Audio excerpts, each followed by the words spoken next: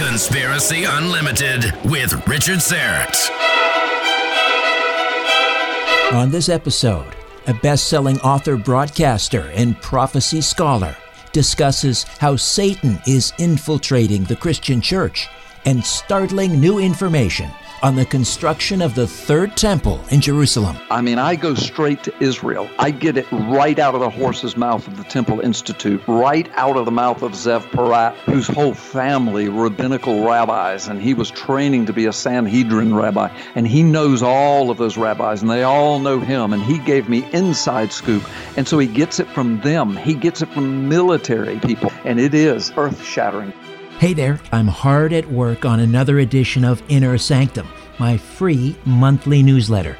Inner Sanctum features my monthly brief, a column of my thoughts and opinions on what's happening in the world. It features a spotlight on a past guest, a look ahead to an upcoming episode of my weekly syndicated radio program, The Conspiracy Show. It features a look at this month in conspiracy and UFO history, and my Conspiracy Unlimited podcast episode pick of the month, and so much more. To get your free monthly newsletter, Inner Sanctum, delivered to your email inbox, just go to my website, strangeplanet.ca, strangeplanet.ca. Scroll down to the bottom of the page and click on Inner Sanctum and register. It's fast, easy, and again, absolutely free. Conspiracy Unlimited with Richard Syrett. Pursuing the truth wherever it leads. Exposing evil and corruption and the secret machinations of powerful elites. Revealing the high strangeness beneath the surface of our supposed reality. Coming to you from his studio beneath the stairs. Here's Richard Syrett.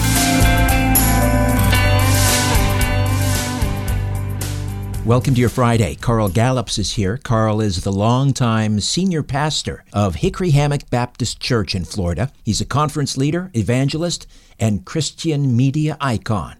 He's one of the founders of video teaching material to the world-famous P.P. Simmons YouTube ministry and Biblical Apologetics channel. He's a graduate of Florida State University and the New Orleans Baptist Theological Seminary, and he's the author of a number of best-selling books, including Gods and Thrones, Gods of Ground Zero, Gods of the Final Kingdom, and his latest, Masquerade, Prepare for the Greatest Con Job in History. Hey, Carl, welcome back to Conspiracy Unlimited. How are you? I'm doing great, Richard. Thank you for having me. It's always good to be on air with you, brother. It's been a while since you and I have chatted, pre-COVID-19. How are you and your congregants faring? Listen, we are fine, and if you want to talk about this during your show, please feel free, but I'm just going to drop this out there. We never closed our doors, ever. We made some common sense adjustments, but our doors have stayed open. Hundreds and hundreds and hundreds of us have been gathering every week. We live stream. Tens of thousands, without any exaggeration, tens of thousands watch us live on internet, and we're just blowing and growing. We've been doing missions and ministry in the middle of all of this. We've gone up into tornado disaster areas. We've gone into several states, and we've done missions. We've sweated with people, worked with people, hugged people, prayed with people, worshiped with people by the thousands. All during this. We've never closed our doors. And in the very beginning, when all this really broke out, March and April, we had a couple of worship services wherein it was dedicated to praying and reading scripture over the congregation, me helping people understand we weren't going to do this in an arrogant, prideful way, but with holy fear and trembling. And we were asking the Lord to honor us as we honor his word. There are all kinds of scriptures that say, look, if you will walk with me in faith, if you will trust me, I will not only protect you in times of pestilence and disease, but I will do it so that you can be a witness to the world. And that was our prayer, that, Lord, we're not asking you to protect us because we're terrified of COVID. We're asking you to protect us so that our church doesn't become a laughingstock, but rather your word is high and exalted and lifted up. And I said, I'm not asking that nobody ever gets COVID. I'm not asking that nobody ever gets sick, but we're asking that our church doesn't get this total infection and everybody goes to the hospital and people die, and we're just going to keep going in faith. Brother, That was 10 months ago. We're still going. We have had, out of many hundreds of people that come every Sunday, we've had 0 hospitalizations, 0 respirators, 0 deaths, and almost everybody in our church, it's the same with their family members. Out of our entire congregation, now remember, about half of them can't even come because they're elderly or they're sick or they've got the flu or whatever, and so they watch by live stream. And I've told the congregation, I said, look, you don't have to come. This is not a cult. We're not going to shame you. We're not going to make you come. I told my whole staff, I said, you don't have to be here in worship services. You can work from home. I will pay you. I will not fire you. I will not shame you if you feel like your life is in danger or, whatever you want to do. But they all said, no, sir, we're going to walk in faith with the word. We've been with you for 30 years. We know this is the right thing to do. Well, we have. And so here we are. And out of all of those hundreds, we were counting the other day, 5 people that tested positive. All of them tested, 4 of them tested because their work demanded that they did. 3 of them were totally asymptomatic. The other 2 did go to bed in their own home for a couple of days. One guy had a fever about 103. He finished the whole thing, and he said it was about like having the flu. The other one was less than that. He said it was like a bad cold. They quarantined themselves. They came back to church, and they're fine. And, brother, that, humanly speaking, is an impossibility. But God honored his word. We're standing as a testimony to the world, and all praise goes to the Lord. I'm not bragging at all. God would strike us dead. I can tell you, I'm the healthiest. This has been the healthiest 10 months of my life. I haven't even had a sniffle. And I shake people's hands. I hug people's necks if they want it. I'm in conferences. I'm at our church. We've been doing missions side by side with people in disaster zones. And, brother, I haven't even had a sniffle. So all praise to the Lord. Thank you for asking me, Richard.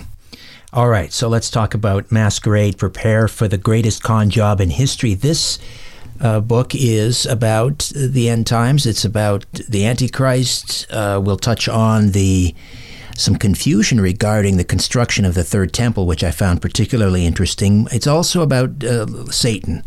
And but you were telling me before we began, the writing of this book predates COVID-19. You wrote it last summer, I think, and it went to print in March. Tell me about some unusual circumstances. Yeah. I'm sorry, I didn't mean to interrupt you. I get glory bumps. I start to say chill bumps, glory bumps on my arms every time I talk about this, because even my congregation, after it all came to fruition and we were right in the middle of COVID, and of course we were not closed and we were doing missions and God was protecting, like I said, but out comes my book. Now, let me explain to your audience. I wrote this book, and for your audience that don't have a clue about the book or the cover or the name of it or anything, just hang on. You're getting ready to be knocked off your seat, probably. I wrote this book, like Richard said, back last summer. And he's right. That's the general theme of it. And there's even more. I have given a testimony of a vision that I had some years ago. I've done that all over media. I've done it in prophecy conferences. It's gone all over the world. People have just responded so positively. And so I put that in print form in this book too. It's near the end of the book. But it is all about what Satan is really, really up to, what the Bible really, really says. I'm not talking about the little coloring book Sunday school lessons. I'm talking about what the Word of God at the gut level says about this whole disaster called the fallen world and what's getting ready to happen. So I wrote it that way just so to wake the church up, to get the church ready for some weird times coming. And I even said in the book that I felt like something was getting ready to snap in the world. Now, remember, I wrote this last summer. And I even said in the book that people have been asking me for years, man, I feel it in the air. Something prophetic's getting ready to happen. It's going to change the world. I said, I know, I feel the same way.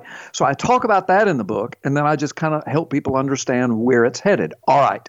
So I wrote it in the summer. I turned my manuscript in August, September. We went through the whole editing process, and that's more of months, month or two, back and forth with the editors. Then it has to go to cover design. Then we have to have marketing meetings and all of that. So by the end of 2019, we were getting ready, and the publisher said, look, we're going to release it in March of 2020, in the first quarter. I said, okay, fine. And that was it. We were all innocent as lambs. None of us knew that within weeks would come the whole COVID global pandemic, and I'm making air quotes right now. And so, excuse me, so the book was scheduled for release March 15th. Well, I just forgot about that and moved on. I had other books to write. I'm ghostwriting for somebody else. I've got a church to pastor and radio shows to do and TV shows to do, and I'm just going on with life.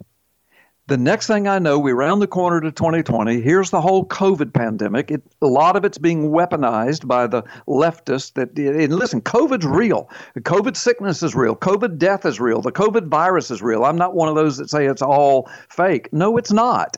But a lot of fake news, a lot of fake numbers, a lot of fear-mongering has come out of it, a lot of political weaponry around the world, but particularly in the United States. So I'm watching all of that happen. And then my publisher says, hey, Carl, your book releases in just a couple of weeks. And I said, that's right. So, and then it dawned on me, oh my gosh, what was the name of the book?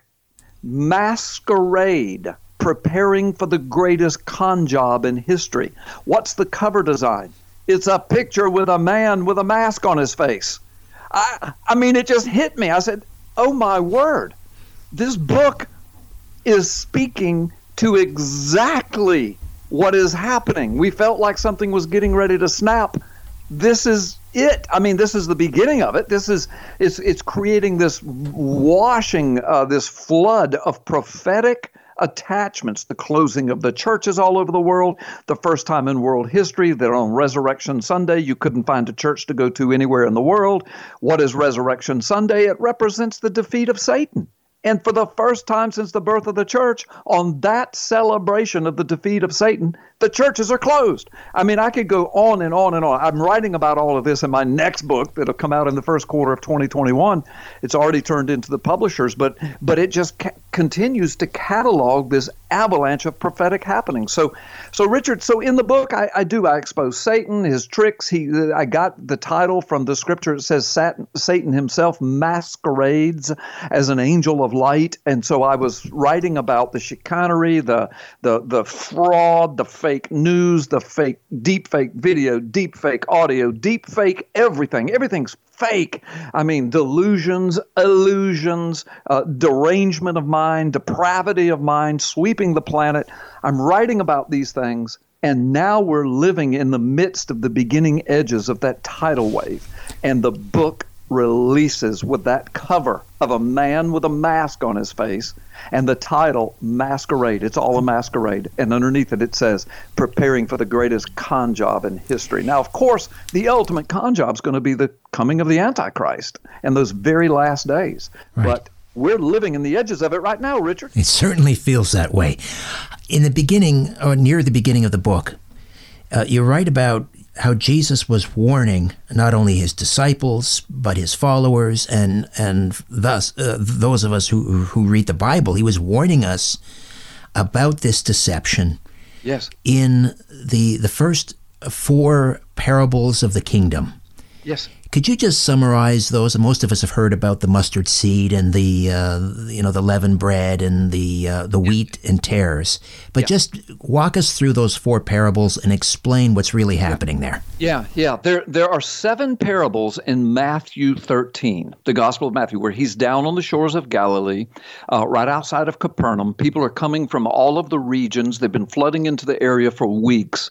And Jesus, the crowds are swelling. That's where he healed the man with the shriveled hand in the synagogue, and that's kind of what kicked it off. And then from there, Jesus is down by the seashore. They have to put him in a boat to push him offshore as his pulpit because the crowds are so thick. There's no room. Plus, he needs to be able to speak better. Plus, they need to protect Jesus. I mean, it's kind of get him out of the middle of the crowd.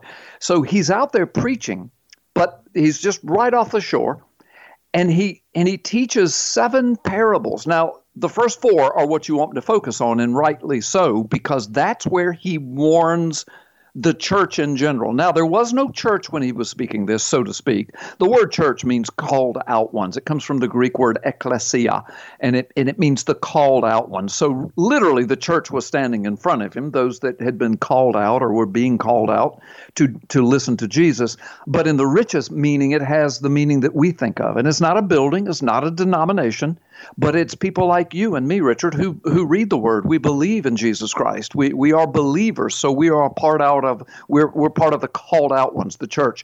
And so in there, he's warning not only the people of his day, because think of it, his disciples would be the first pastors of the first church and the first churches. Some of them would be the writers of the New Testament documents, or at least half of them. Paul would write the other half. And so he's warning them about things they would deal with in their own advancement of the kingdom work. But the warning is especially, and it's ominously so, and he makes it clear that he's also speaking to the very last days, the church of the very last days.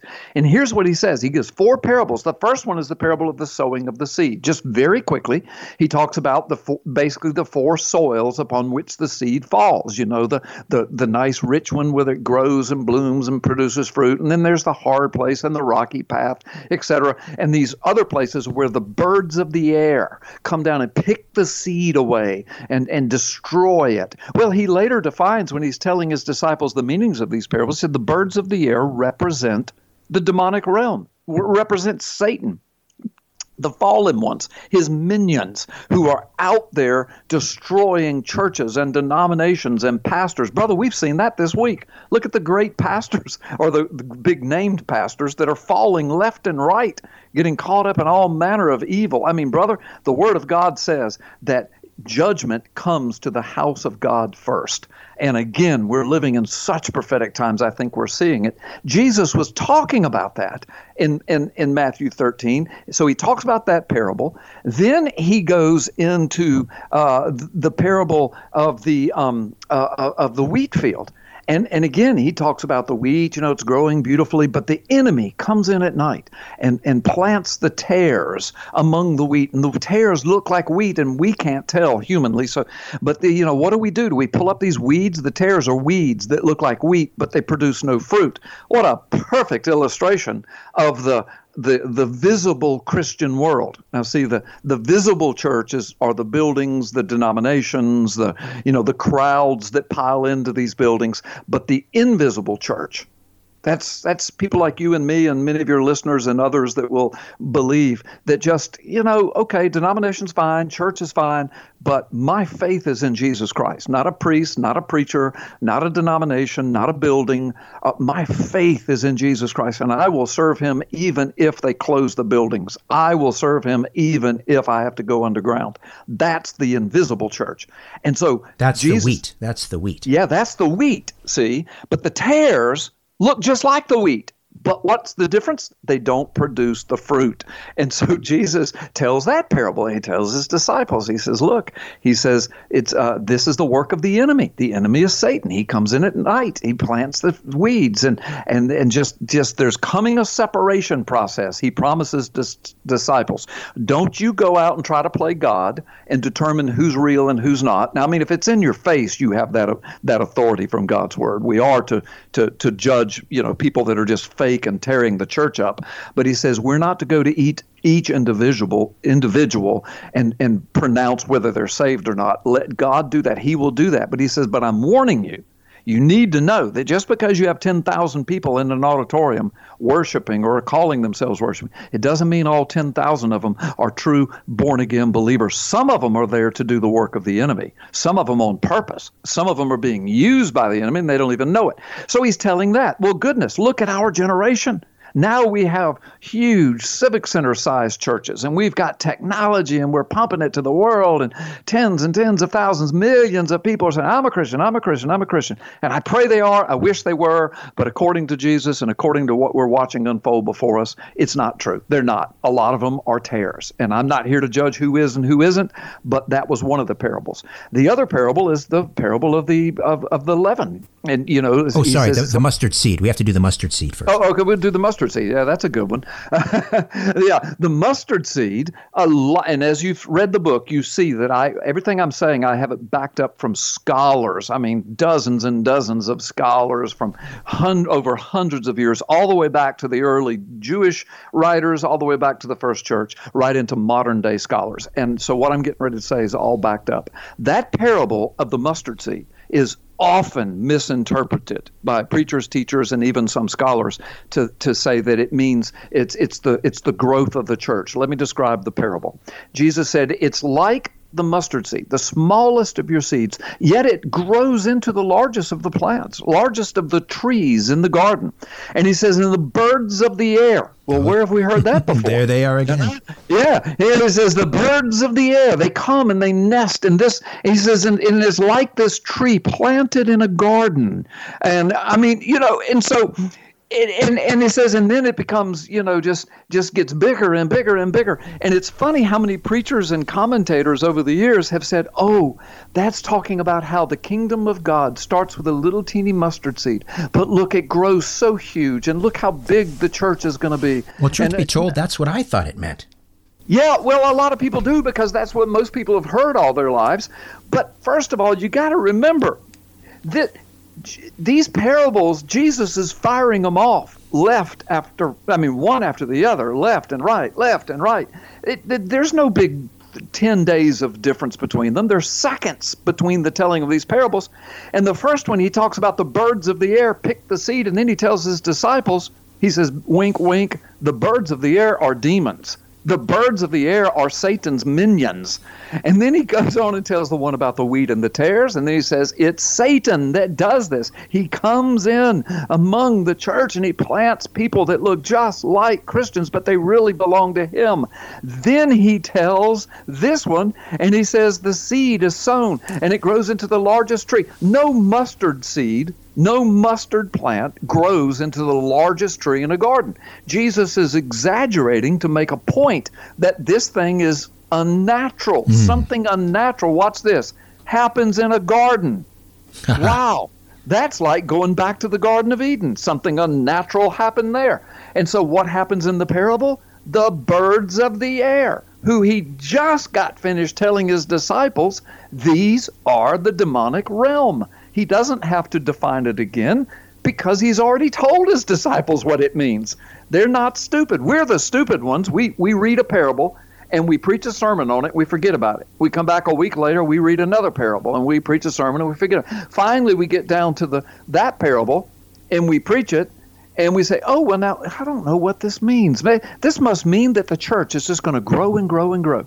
But then if you read them like they were spoken, the answer's right there. The birds of the air come into this unnatural bush that's growing and growing, and they plant their nests in the middle of it. That's the same thing. He's basically saying the same thing about the wheat and the tares, but he's using a different illustration. And brother, I'm telling you, when I was a young Christian, back when I was a cop, and I did that for 11 years in criminal investigations and stuff, and I thought the same thing you thought. And then I was in seminary, and I remember reading this again. I said, this is just so strange. I mean, it says right here, the birds of the air, are demons. And I thought, but what can this be? Well, brother, I've been in the ministry 34 years now, and about 30 years ago, I've been in the ministry as a senior pastor for about 4 years. About 30 years ago, it hit me. Oh my gosh, he is talking about a demonic encroachment upon the kingdom work. Because see, now look what we see, in America especially. We've got dynasties built in churches, huge denominations from evangelicals to, any denomination you want to pick, Roman Catholic, Church of England, Southern Baptist, all of these huge monolithic structures. And there are a lot of godly men and women in there, and there are a lot of godly people and saved people and even people in leadership. But these structures are so monolithic. Listen, I'm Southern Baptist, so I'll hit on us. We've just got this monolithic structure. It's the largest evangelical denomination in the world, some 16, 17 million members, 50,000 churches. And what Jesus was warning is, look, there's going to be some growth and some unnatural things are going to happen. And again, the tares are going to come in among the wheat. The demonic are going to set themselves up in the middle of it and build nests in the middle of it. And the Bible doesn't say this, but now we know there'll be sexual scandals, there'll be financial scandals, there'll be theological scandals, there'll be doctrines of demons. Paul warned Timothy. They'll lead people astray. They'll throw truth to the ground in these monolithic structures. That's what Jesus was warning. And again, I back it all up with word studies and tons of scholarly attestation. And then the fourth one was the unleavened bread. And it's a very quick little thing. It's like he's summing the first three up. It's like his concluding of the fourth, because the last three parables are pretty positive. He said, look, the kingdom work, then the last three, I'm going to sum them up where he says the kingdom work is amazing. It's like a treasure.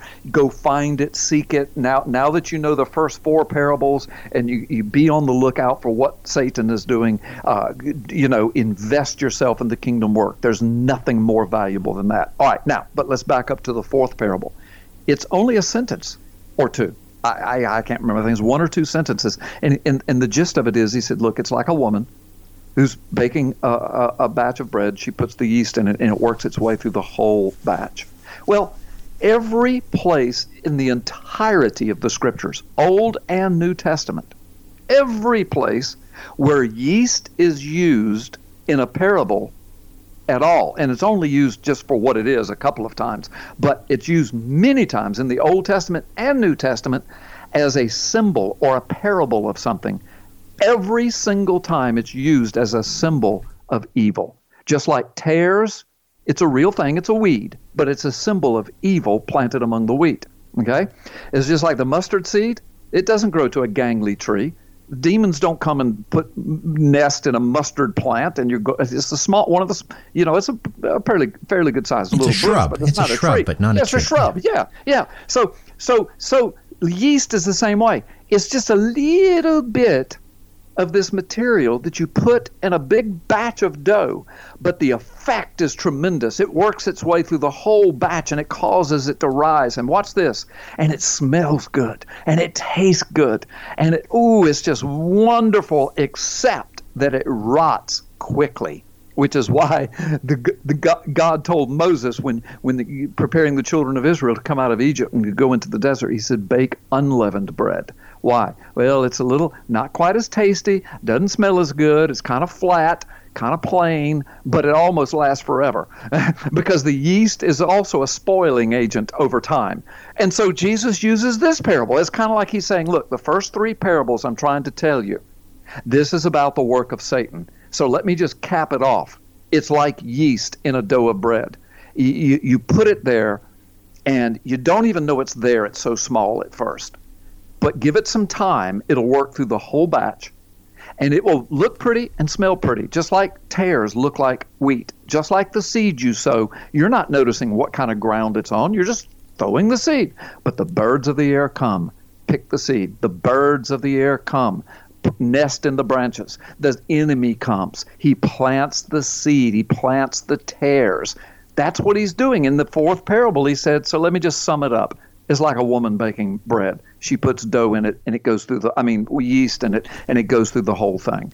So he was warning us, brother, and from there, I just go and show all the other teachings that Jesus said, Paul said, John said, Peter said, that matches that. They knew what he meant. Right. I go all the way through to the warnings that Paul gives in the very last days, what's going to happen to the church. And not only does it match what Jesus said in Matthew 13, but dozens of scholars saw it and wrote to it. And not only that, but brother, we are now living in it. It has happened for the first time in the history of the church. Satan is closing down the churches, and pastors are hiding, and church members are hiding. And I'm not being disparaging here. I'm just saying, I'm generally speaking around the world. There's some churches that needed to close. Some pastors that were elderly with underlying conditions, they needed to get away from people for a while to see what was going to happen here. So I'm not judging anybody. I'm just saying, this has never happened in history before. And brother, there have been pandemics far worse than this over the years and never closed the church. Right. I was dismayed, quite frankly, by an inability or an unwillingness to find creative workarounds, yes, to find creative solutions.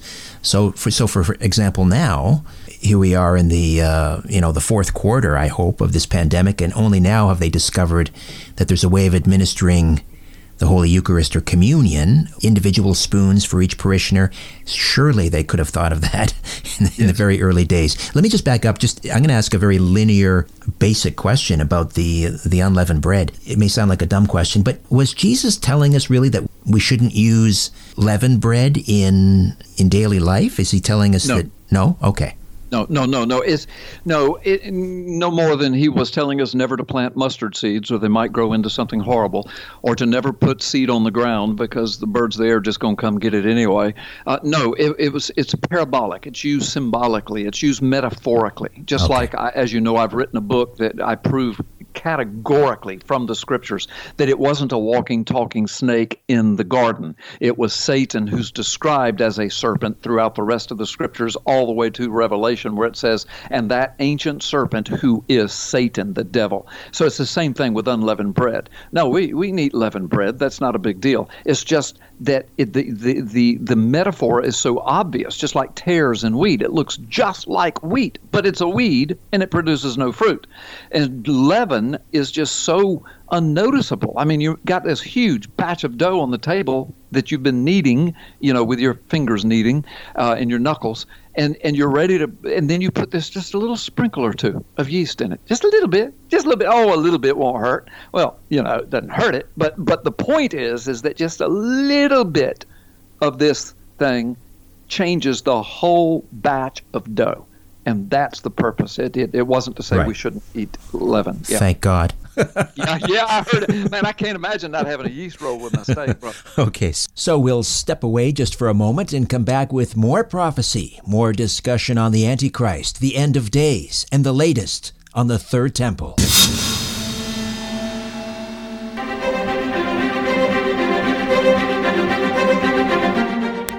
1 tablespoon of ESS60 from C60 Evo helps keep me pain-free, energized, and mentally focused. And I'm sleeping so much better since I started taking ESS60 back in November. ESS60 is the consumable form of C60, the miracle molecule discovered by Nobel Prize-winning chemists in the 1990s.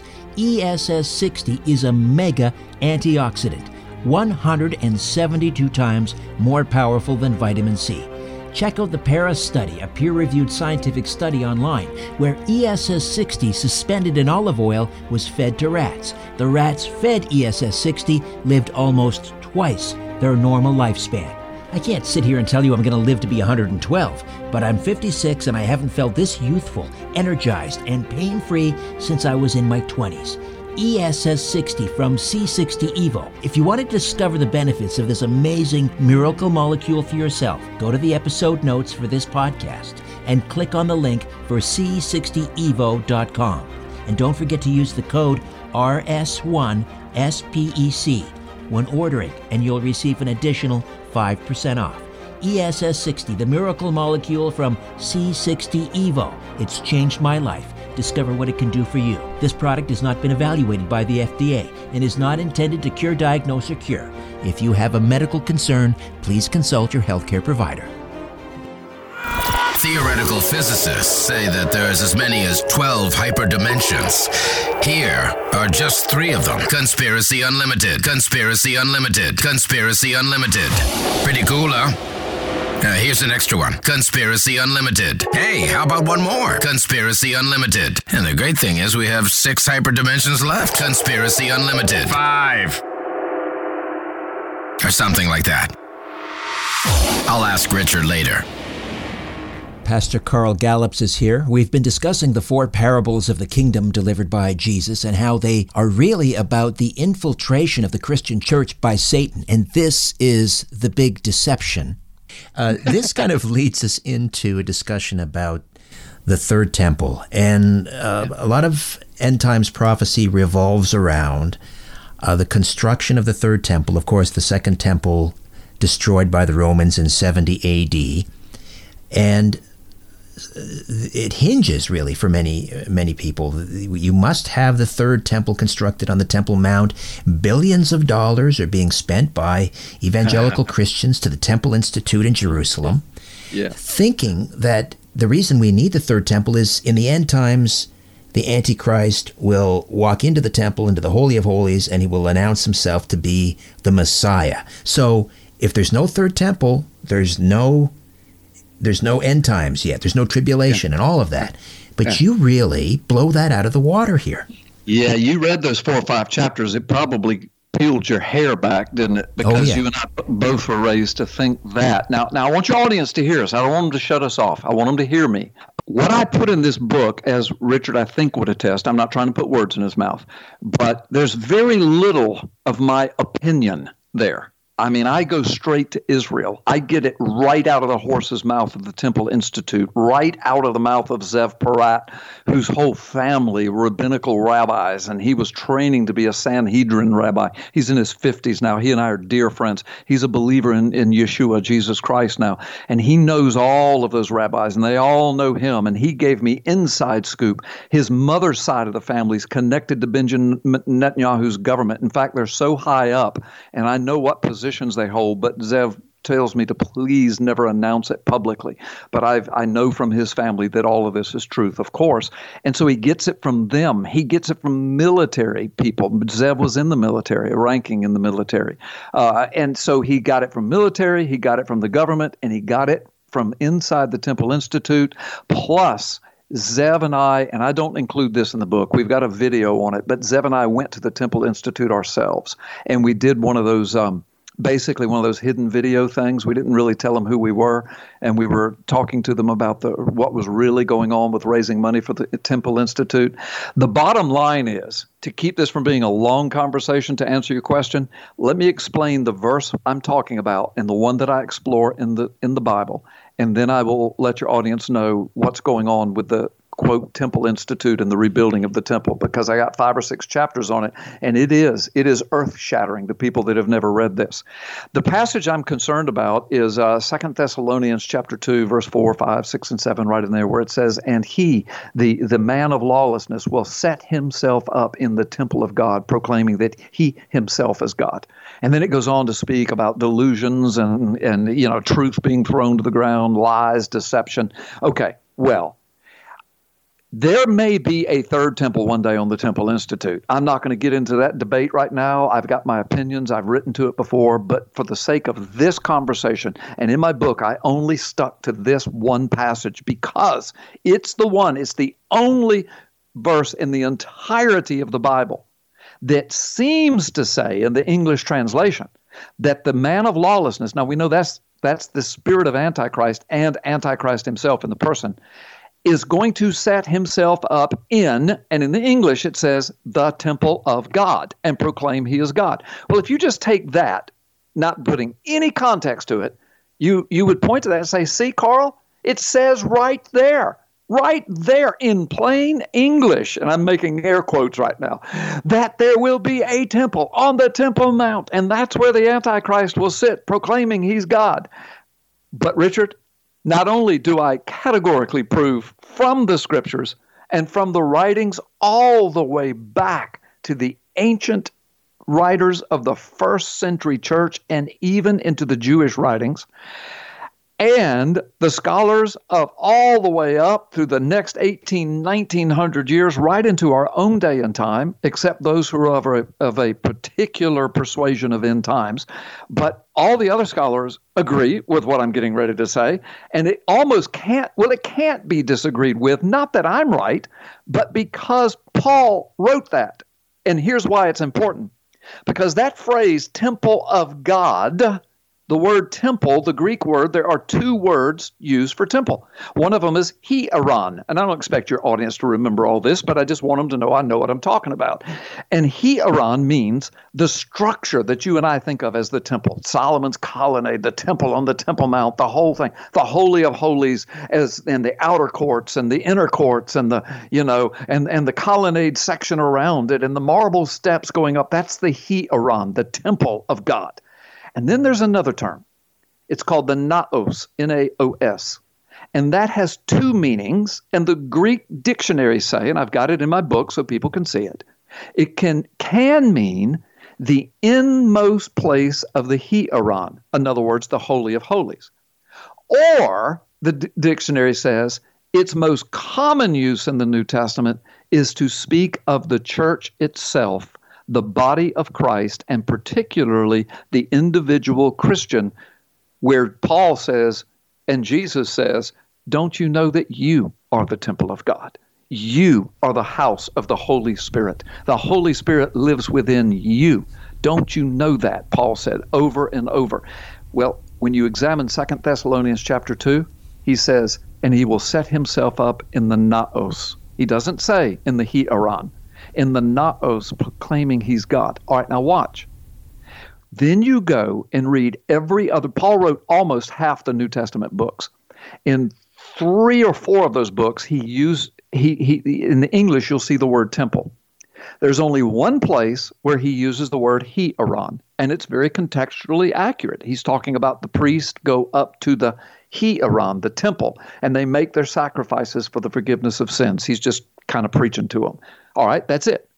Then from there on out, he uses the exact phrase that's used in 2 Thessalonians chapter 2, verse 4, when he says, don't you know that you are the temple of God? Don't you know that the church is the temple of God? Jew and Gentile under the blood, we're being built into a temple that is rising before the Lord.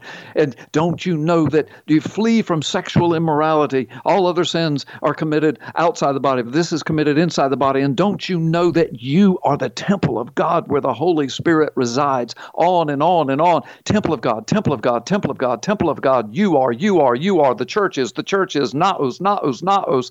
And you come to 2 Thessalonians chapter 2, and he said in the last days, this man of lawlessness, starting with the spirit of the whole thing, is going to set himself up in the naos, and he will proclaim he is God. And brother, let me tell you, I didn't put it in masquerade because I didn't know this was going to happen, but it is in my next book. We're living it. We're in the edges of it. For the first time in the history of the church, the governments of the world, which are, by the way, are under the influence of Satan. I wrote about that in Gods and Thrones, Gods of the Final Kingdom. The Bible says it. I wrote about it. For the first time since the birth of the church in 2,000 years, the governments said, shut your churches. You do what we say. We are God over you. They didn't say that, but by ordering the church, shut your doors, you can't meet, you can't do this, you can't do that, we'll put you in jail. In some nations, in some states in the United States, we'll put you in jail, we will fine you, we will shut you down. They were telling people that churches are non-essential, but marijuana shops and Planned Parenthood. And casinos and restaurants and bars and big box stores and Planned Parenthood, those are essential. Churches are evil. Churches are killing grounds. I've got all of this documented in my next book. They literally say churches will kill you, but protest will not. Casinos will not, but churches will. Brother, that is the spirit Paul was talking about. They have set themselves up as God over the church. And again, without judging, because everybody has their own individual story and where they live and everything. But by and large, all over the world, the pastors acquiesced. And the churches acquiesced, and the denominations acquiesced, and they let the man of lawlessness, what a name, tell the church, shut down. Now watch this. Then in June, when it looked like there was going to be an opening a little bit, then when the churches started opening, the governors and whoever around the world, because this was a worldwide thing. It wasn't just the United States and Canada. It was all over the world. The governments began to say, okay, so we're going to let you, we're going to give you permission to open now, because we're God. We can tell you what to do, when to do, and how to do it. And so now we're telling you, you can only have X percentage of your people there. They must wear masks, and you cannot sing. You cannot sing love songs to Jesus. You're going to do what we say do. I mean, basically, they are neutering the church. Well, brother, that's exactly what Paul was talking about in 2 Thessalonians chapter 2. Watch this. But the vast majority of the church missed it, Richard. Why? Because they grew up on the same teaching you and I grew up on. That means the temple. And again, I've talked too much, but we can go into the Temple Institute and what we discovered there, and it's all in the book, and it's documented.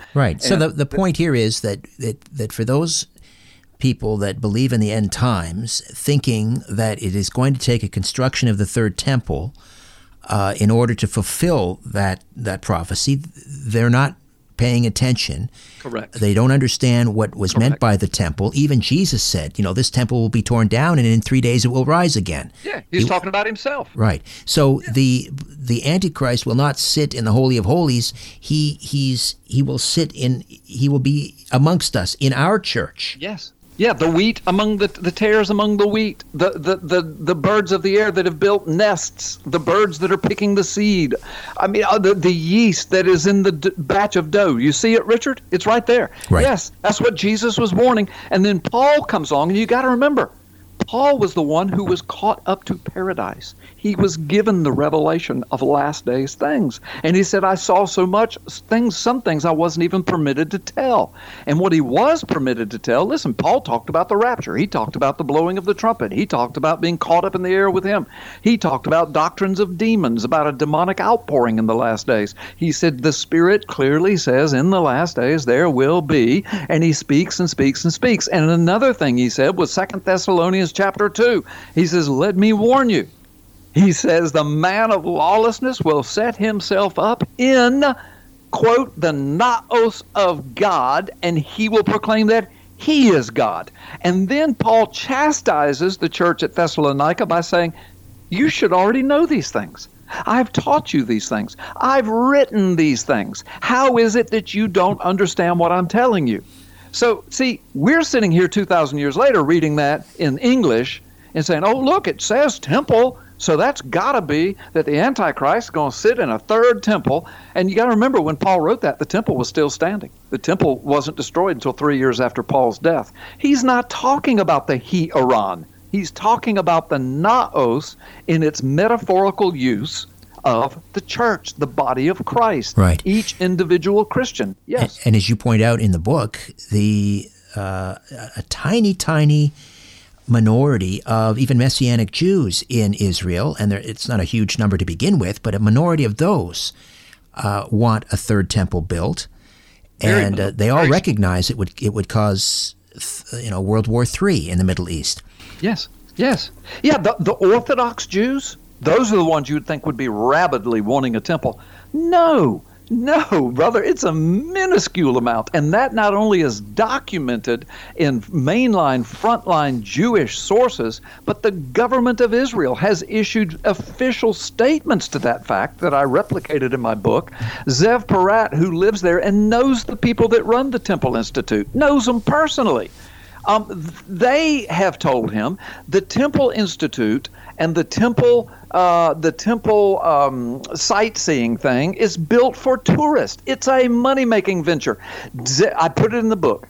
Zev Porat has inside sources that have told him they have raised so many billions of dollars that they could literally, Zev told me, he said, Carl, I mean this literally.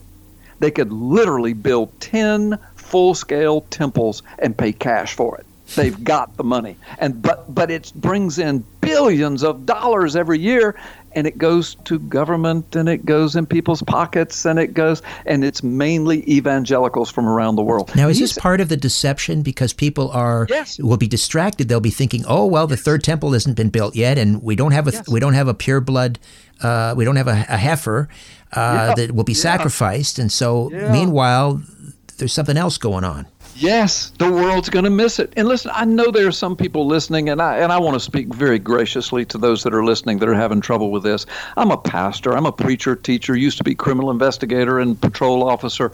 I have no nefarious reason to mislead anybody on this. I'm a scholar. I've written 11 best-selling books. I preach and teach in prophecy conferences. I'm all over TV and radio. I'm not a newbie at this. I've been doing this for decades. And I'm just telling you, folks, I know what I'm talking about. There may be a third temple. Somebody calling themselves the Antichrist may sit in it one day and proclaim to be God. But you cannot get it from that passage, Richard. That's not what Paul is talking about. That's why he gets on to the church. He said, why are you even asking me this? I've told you. I've written it. You know what I'm talking about. The naos of God in these last days is the church. Jesus himself said, tear this temple down, pointing to himself, and I'll rebuild it in 3 days. Well, we know he meant his resurrection, his body. The scriptures tell us that. John said he was talking about himself. But what is the church called now? The body of Christ. Well, if Jesus called himself the temple, and then said, we are the new body of Christ, that makes us the new temple, which is why Paul addressed it that way in every one of his books. The naos, the naos. Don't you know that you are the naos? Don't you know that the church is the naos? And then he comes to 2 Thessalonians and said, let me tell you what's going to happen in the last days. The man of lawlessness, the spirit of lawlessness, the governments of the world are going to just make decrees over the church worldwide and say, I am God. You do what I say. And brother, listen to me. Not only did denominations and pastors and individual churches do it, but a lot of individual Christians, what did they do? They went straight to the internet and started trashing other brothers and sisters, turning in other brothers and sisters to government authorities, getting pastors put in jail, which is exactly what Jesus warned us in Matthew 24 would happen. Brother would turn against brother, sister against sister, people, mother and father against children. They would report each other to the authorities. Brother, we're living it. We're in the inside edges of it right now. Masquerade, Prepare for the Greatest Con Job in History. Carl, how do we get a copy?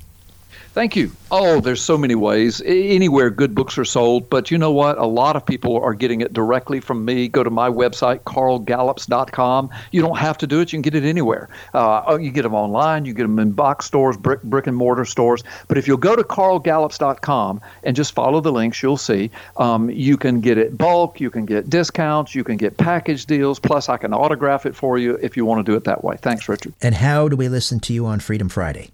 Thanks. Again, carlgallups.com. That's the clearinghouse. I've got live stream feeds right there, plus podcast right at the top of the page. You can't miss it. myname.com. CarlGallups. carlgallups.com. Thank you for this, Carl. Thank you, Richard. Talk soon. Okay. God bless. Okay, before I dim the lights in my little studio beneath the stairs, I'll be back in a flash with a few words about an upcoming episode. She's our full script dispensary manager and a nutritional therapist. Welcome back, Colleen Forgas. How are you? Great, Richard. So many people are having sleep issues. It's an epidemic, a national epidemic. What do we have at the Full Script Dispensary for people who have trouble getting to sleep? The product I want to recommend today is called Insomnitol. It's by Designs for Health, and it includes GABA, which is something that we have discussed on previous conversations, also valerian root, passion flower, chamomile, melatonin. So these products are all designed to help calm the body and ensure a good night's sleep. Terrific. Insomnitol.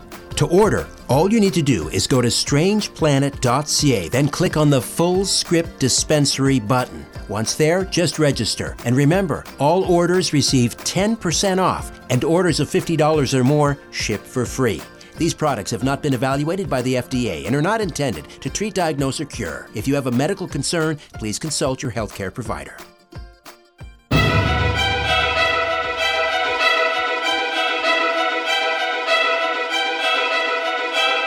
Coming up next time, Deep Throat's lawyer discusses the recent indictment of an FBI lawyer for his part in the Russiagate hoax. That's the question. Can he roll over on anybody? Can he give information that would get somebody else? I can't believe that he did this of his own accord. The only problem is when you look at the Horowitz report, you realize that everybody is so clearly imbued with the notion that we're all going to go get Trump. They almost didn't need to give any direction. It really is a lot like a mafia conspiracy. These guys know what they're supposed to do. They're not there creating documents showing their guilt. So that's the problem. What can Klein-Smith bring you? I don't know. Until then, I'm Richard Serrett. So long for now. A new Conspiracy Unlimited with Richard Serrett drops every Monday, Wednesday, and Friday at conspiracyunlimitedpodcast.com. Blow your mind. That is all for now. Oh, and remember to share and give a 5-star review because we have huge egos and need love. We're like cats. We need constant petting.